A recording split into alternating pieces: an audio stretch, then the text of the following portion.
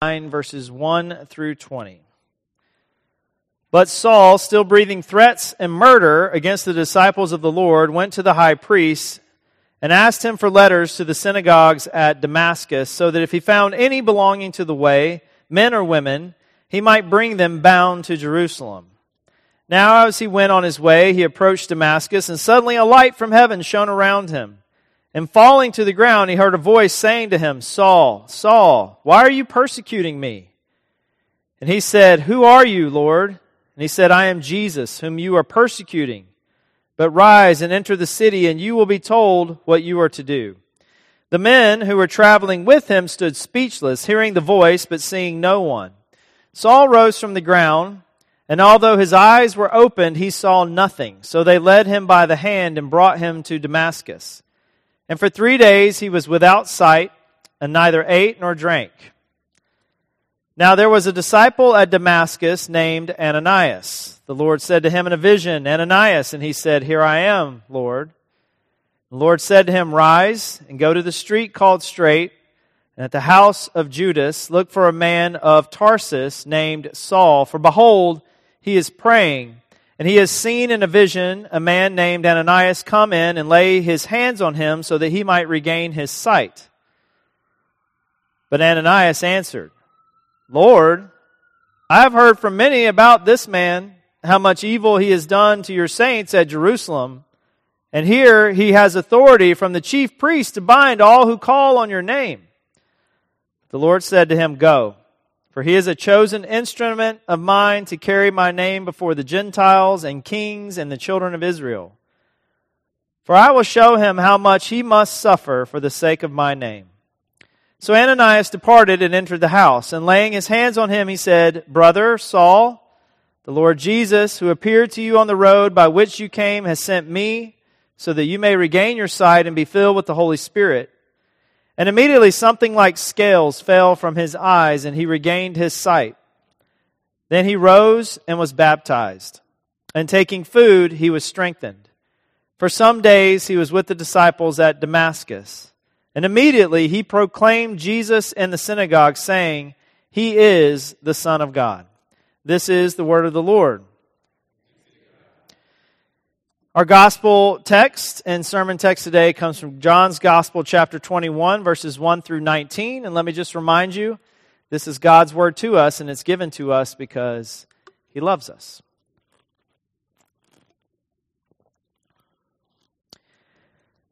After this, Jesus revealed Himself again to the disciples by the Sea of Tiberias, and He revealed Himself in this way.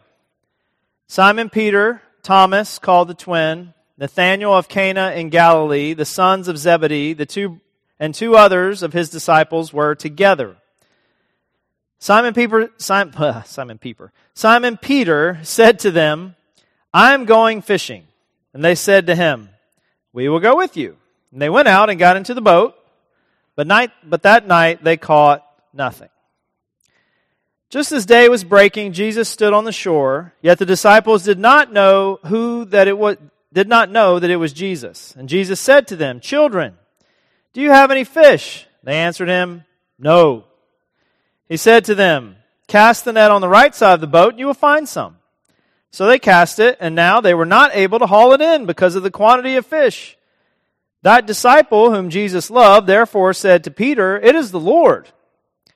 When Simon Peter heard that it was the Lord, he put on his outer garment, for he was stripped for work, and threw himself into the sea. The other disciples came in the boat, dragging the net full of fish, for they were not that far from the land, but about 100 yards off. When they got out on land, they saw a charcoal fire in place with fish laid out on it and bread. And Jesus said to them, "Bring some of the fish that you have just caught." So Simon Peter went aboard and hauled the net ashore, full of large fish, 153 of them. And although there were so many, the net was not torn. And Jesus said to them, "Come and have breakfast." Now none of the disciples dared ask him, "Who are you?" They knew it was the Lord. Jesus came and took the bread and gave it to them, and so with the fish. This was now the third time that Jesus was revealed to the disciples after He was raised from the dead. When they had finished breakfast, Jesus said to Simon Peter, Simon, son of John, do you love me more than these? He said to him, Yes, Lord, you know that I love you. He said to him, Feed my lambs. He said to him a second time, Simon, son of John, do you love me? He said to him, Yes, Lord, you know that I love you. He said to him, Tend my sheep. He said to him the third time, Do you love me? And he said to him, Lord, you know everything. Oh, I'm sorry. I skipped a part. He said to him the third time, Simon, son of John, do you love me? Peter was grieved because he said to him the third time, Do you love me? And he said to him, Lord, you know everything. You know that I love you. Jesus said to him, Feed my sheep. Truly, truly, I say to you, when you were young, you used to dress yourself and walk wherever you wanted. But when you are old, you will stretch out your hands, and another will dress you and carry you where you do not want to go. This he said to show by what kind of death he was to glorify God. And after saying this, he said to him, Follow me. This is the gospel of our Lord. And further proof that Brian needs to bite the bullet and get reading glasses. So this is one of my favorite passages in all of Scripture, New Testament, Old Testament. I love it because I grew up fishing. I grew up fishing a lot. My father, I probably said a time or two before, still fishes a lot. In fact, since retirement, he probably fishes 5 out of 7 days a week. Eben, when he was younger, I don't know, actually probably still believes this. He believed that the only time we ever caught any fish was with his granddaddy, my father. That was the only time we ever caught any fish, and that's probably fair. It's generally true, but let me just qualify what Eben meant by catching fish when he was this little. Granddaddy caught the fish. He just put the pole in Eben's hand, and he just finished it off, right? That was catching fish. But at any rate, one time I did get the best of my dad. In fact, I not only got the best of my dad, I got the best of his dad. On the same day, my pawpaw is what I called him. I caught 60 fish to their 30 fish combined. 60 to 30. The two of them, 30, me, 60, right? It was going so good for me. I was killing it so much that day that we were fishing with, you call them minnows. We call them in the South minnows. We were fishing with minnows, and they would put a minnow on their hook and put it down in the water, and it would swim around until it died. And they would bring it back up and take the dead minnow off their hook and put it on my hook, and I would drop it down in the water and catch fish. Now, you may say to yourself, this sounds like a fish story, right? This sounds too good to be true. This sounds unbelievable. This sounds just like a fish story, right? Oh, I caught one. It was this big, that kind of thing. Listen, go call my dad and ask him. He'll tell you. That is absolutely true. That happened. Then he's going to proceed to say, you see, we figured out later that the weight of the line that me and my father were, don't listen to all that nonsense. It doesn't matter, okay? What matters is the numbers, 60 to 30 combined. That's all you need to worry about here. But as Eben's comments allude to, I do know what it's like to go fishing and to catch nothing. That no matter how hard you try, no matter what you do, you can fish all day, you can fish all night. And you just get skunked. Nada. Zero. Nothing. Brian Pruitt knows a lot about that too, as a matter of fact. Which is partly why I resonate with this story so much, because even if you're not a fishing enthusiast, I'm sure you can relate in some way. That you take it upon yourself, some task, some project, something that you're passionate about or you want to do, and no matter what you do, no matter what you try, no matter how hard you work, no matter how many hours of overtime you put in, you just come up empty. Nothing. Nothing to show for your labor, which is exactly what the disciples were experiencing in this moment. I'll read to you again verse 3. Simon Peter said to them, I'm going fishing. They said, we will go with you. They went out. They got into the boat. But that night, they caught nothing. Nothing. Well, why did they even go fishing? It's a little bit of a puzzle. Commentators are a little split in their rationale or their interpretations of why they went fishing. Was it a good thing they went fishing? Was it a bad thing they went fishing? I think it's probably like most things in life, somewhere in the middle. because they were, after all, fishermen. I mean, many of them, this was their job. This was their vocation. This is not recreational fishing for them. They're not going fishing for fun. They're going fishing because this is what they did. Maybe, possibly, they had family members back home that were saying, hey, that was a nice 3-year run you guys had with Jesus. That was cool. Now get a job. Get after it. Make some money. Do something. Be productive again. Stop all this just wandering around, walking the earth. But at the same time, there does seem to be this tone that the disciples were a little bit clueless as to what they were supposed to be doing with themselves. I mean, as the passage said, Jesus has already appeared to the disciples twice now. 2 times already. This is not the first time they saw him. Twice now, Jesus has appeared to them and reminded them they got a job to do. He keeps telling them over and over, as the Father has sent me, so now I send you. But here they are, going fishing. Now, given that they still don't immediately recognize Jesus speaking to them at first, and their sheepishness and surprise to be around the resurrected Jesus once they do, the feel to me is the disciples were sitting around, and Peter says, well, I don't know what to do, so I'm going fishing. And the rest say, we don't know what to do either, so we'll just go with you. And that's what they did. They're still coming to grips, you see, with the resurrection, which is okay. Cut them some slack, right? They're still coming to grips with the resurrection and what it means for them. It's still sinking into their brains that apart from Jesus, they can do nothing. They will catch nothing. This was Jesus' point in John 15. There's nothing wrong with them going fishing per se, but Jesus does have something even more in store for them, and He'll use this ordinary moment, which is what Jesus does, right? His greatest ally in life is reality. He's going to use this ordinary moment to bring this point home to them yet again.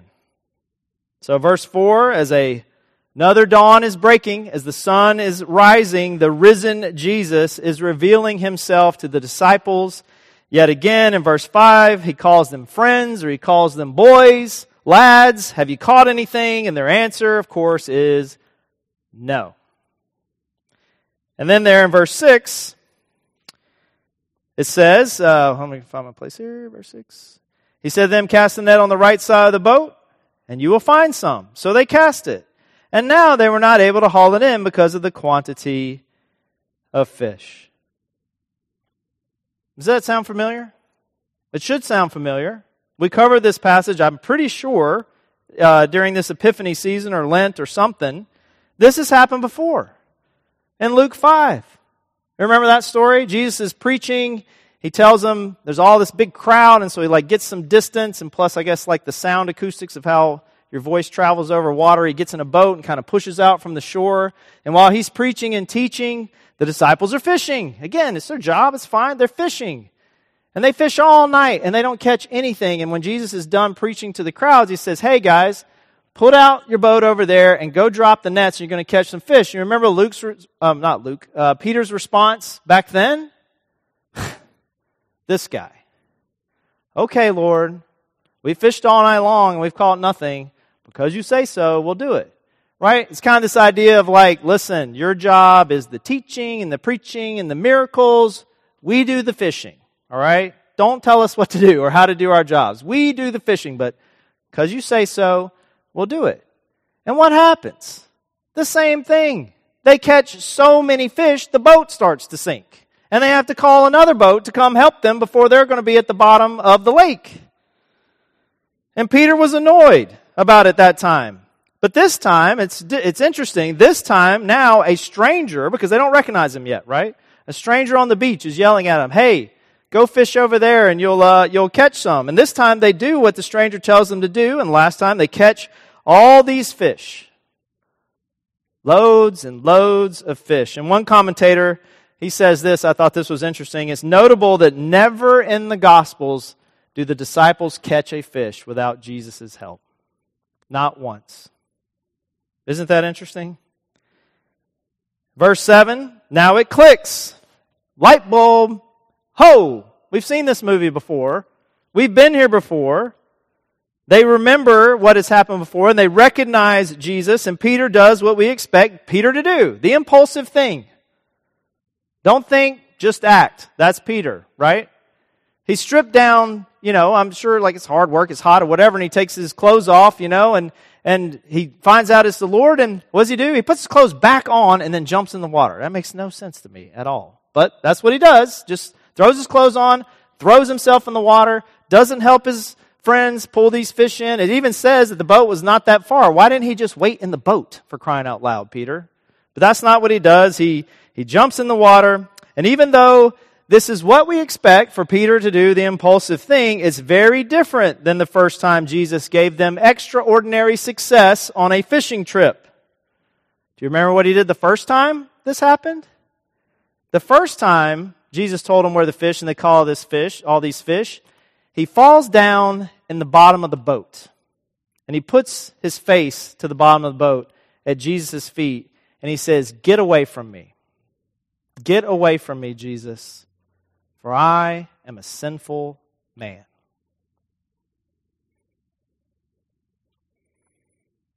Peter was ashamed to be near Jesus at one point.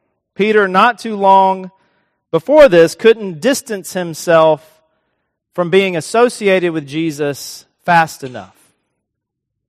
Not too long before this, Peter has denied Jesus 3 times. In the previous encounters, Peter cannot get away from Jesus fast enough. Now, Peter can't get to Jesus fast enough. There's no time to help his friends with the fish. There's no time to get properly dressed. He just throws himself into the sea and starts swimming as fast as he possibly can. So why the change? What's different this time? Peter was scared. He was afraid of Jesus when he realized that this man who told them where to fish is also God, and that this man is big and powerful and all-consuming. And he was terrorized. And listen, the resurrection has made that point again in a way like nothing else can make the point that Jesus is big and powerful and all-consuming. But the resurrection also means that Jesus loves us, that Jesus serves us, that He comes to us and seeks after us, that His love is greater than our failure. The resurrection means that Jesus' love is greater than our shame. His love is greater than our limitations to try to go out and make this life happen on our own and in our own strength and resources. Peter needs the resurrected Jesus because he knows that in Jesus, this person, he is not doomed forever to be defined by his failure and his betrayal. I would love to camp out in verses 15 through 19, but for the sake of time today we won't. But just to say, that whole exchange is just to reverse Peter's denial of denying Jesus 3 times by asking Peter 3 times, "Do you love me?" And now Peter can affirm that, yes, I love you. And Jesus loves him. So let me ask you this. Do you try to get to Jesus as fast as you can? Do you run to this good news?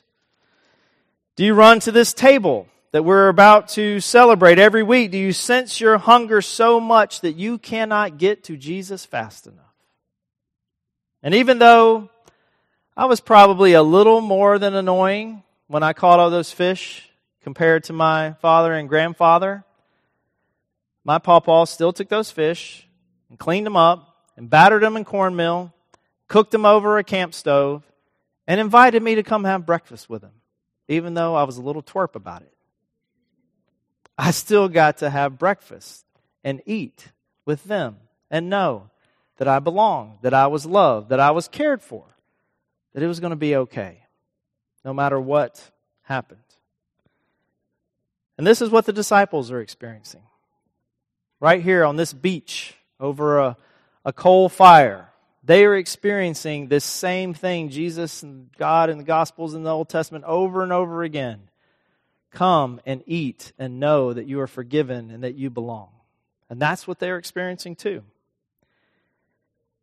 So are you working hard? Are you doing all that you know to do? You're throwing everything in the tackle box at the challenges in your life, your vocation, your family, your relationships, your health, and you feel like you're still just getting skunked.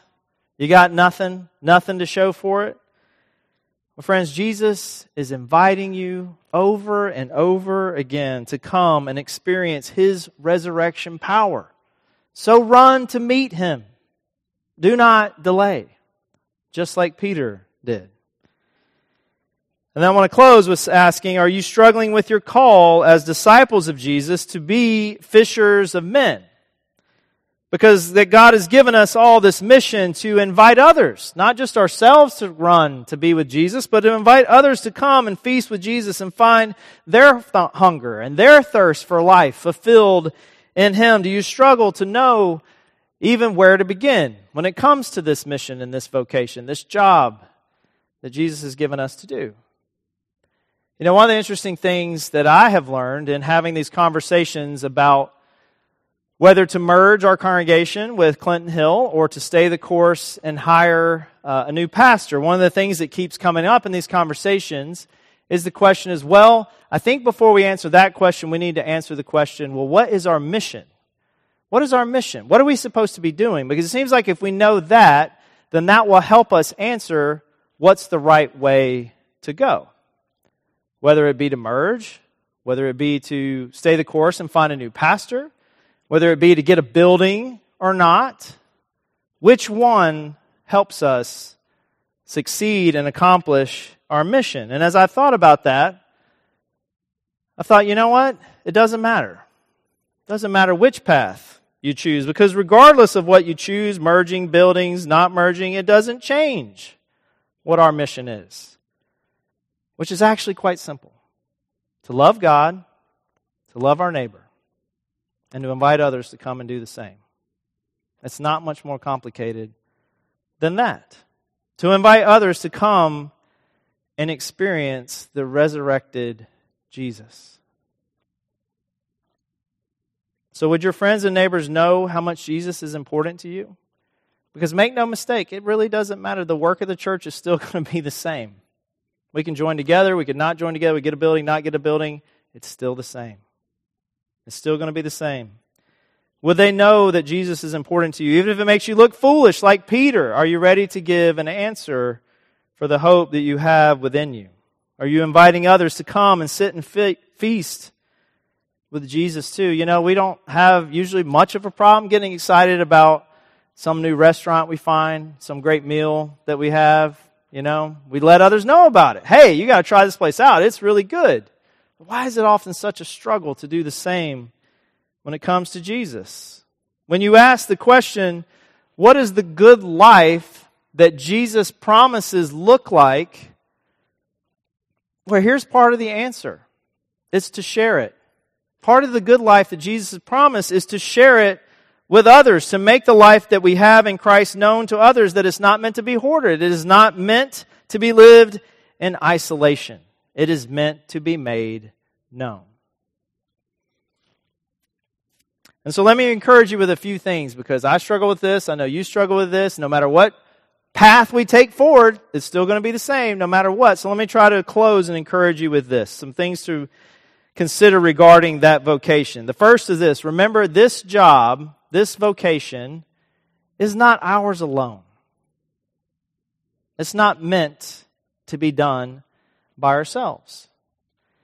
You know, whether or not the disciples were supposed to be fishing or not fishing, whether or not the disciples really got the resurrection of Jesus and what it meant for them, whether they really understood what it is they were supposed to be doing, the one thing they did get right, they were doing it together. They were together. Maybe they were muddled, but they were being muddled together. And so the same is true for us. We are not alone. We have each other. We undertake this mission together. Even if we're confused and we don't know what to do, the biggest point is just do it together with your brothers and your sisters. At least they got that right. And then the second thing is to remember this. Take the pressure off yourselves, because Jesus doesn't need your catch. This is His work. Apart from Him, we can do nothing. And He's going to get it done. Did you notice that in verse 9, subtle, when they get to the beach, Jesus already got fish. He's already got bread. He's already got breakfast. He's already cooking. But what does He do? He invites them to come and offer some of theirs. In verse 10, He says, hey, Peter, bring me some of what you got. And Peter brings him 153 fish. I don't think he needed 153, Peter. He just needed a couple. But that's what Jesus does. Peter does. He offers everything he has. Because Jesus invites us to be a part of this job, of this vocation. He invites us to have a role to play in this story. And no matter how messed up it may be, and no matter how meager sometimes our offering may be, He gladly welcomes it and accepts it in Christ. So just remember, as intimidating as it could be and can be at times, we don't do it by ourselves, we do it together, and it's Jesus' work. He's going to get it done no matter what. He's just graciously inviting us to have a role to play and get to be a part of it. To get to be handed the fishing pole sometimes and finish reeling them in. Just like Evan. Peter could not get to Jesus fast enough. Because he needed to know, he needed to be assured that his failure, his betrayal was not what was going to define him for the rest of his life. And so the call is to us as well to come, to feast, to follow, and to be empowered to be fishers of men. In the name of the Father, Son, and Holy Spirit, amen.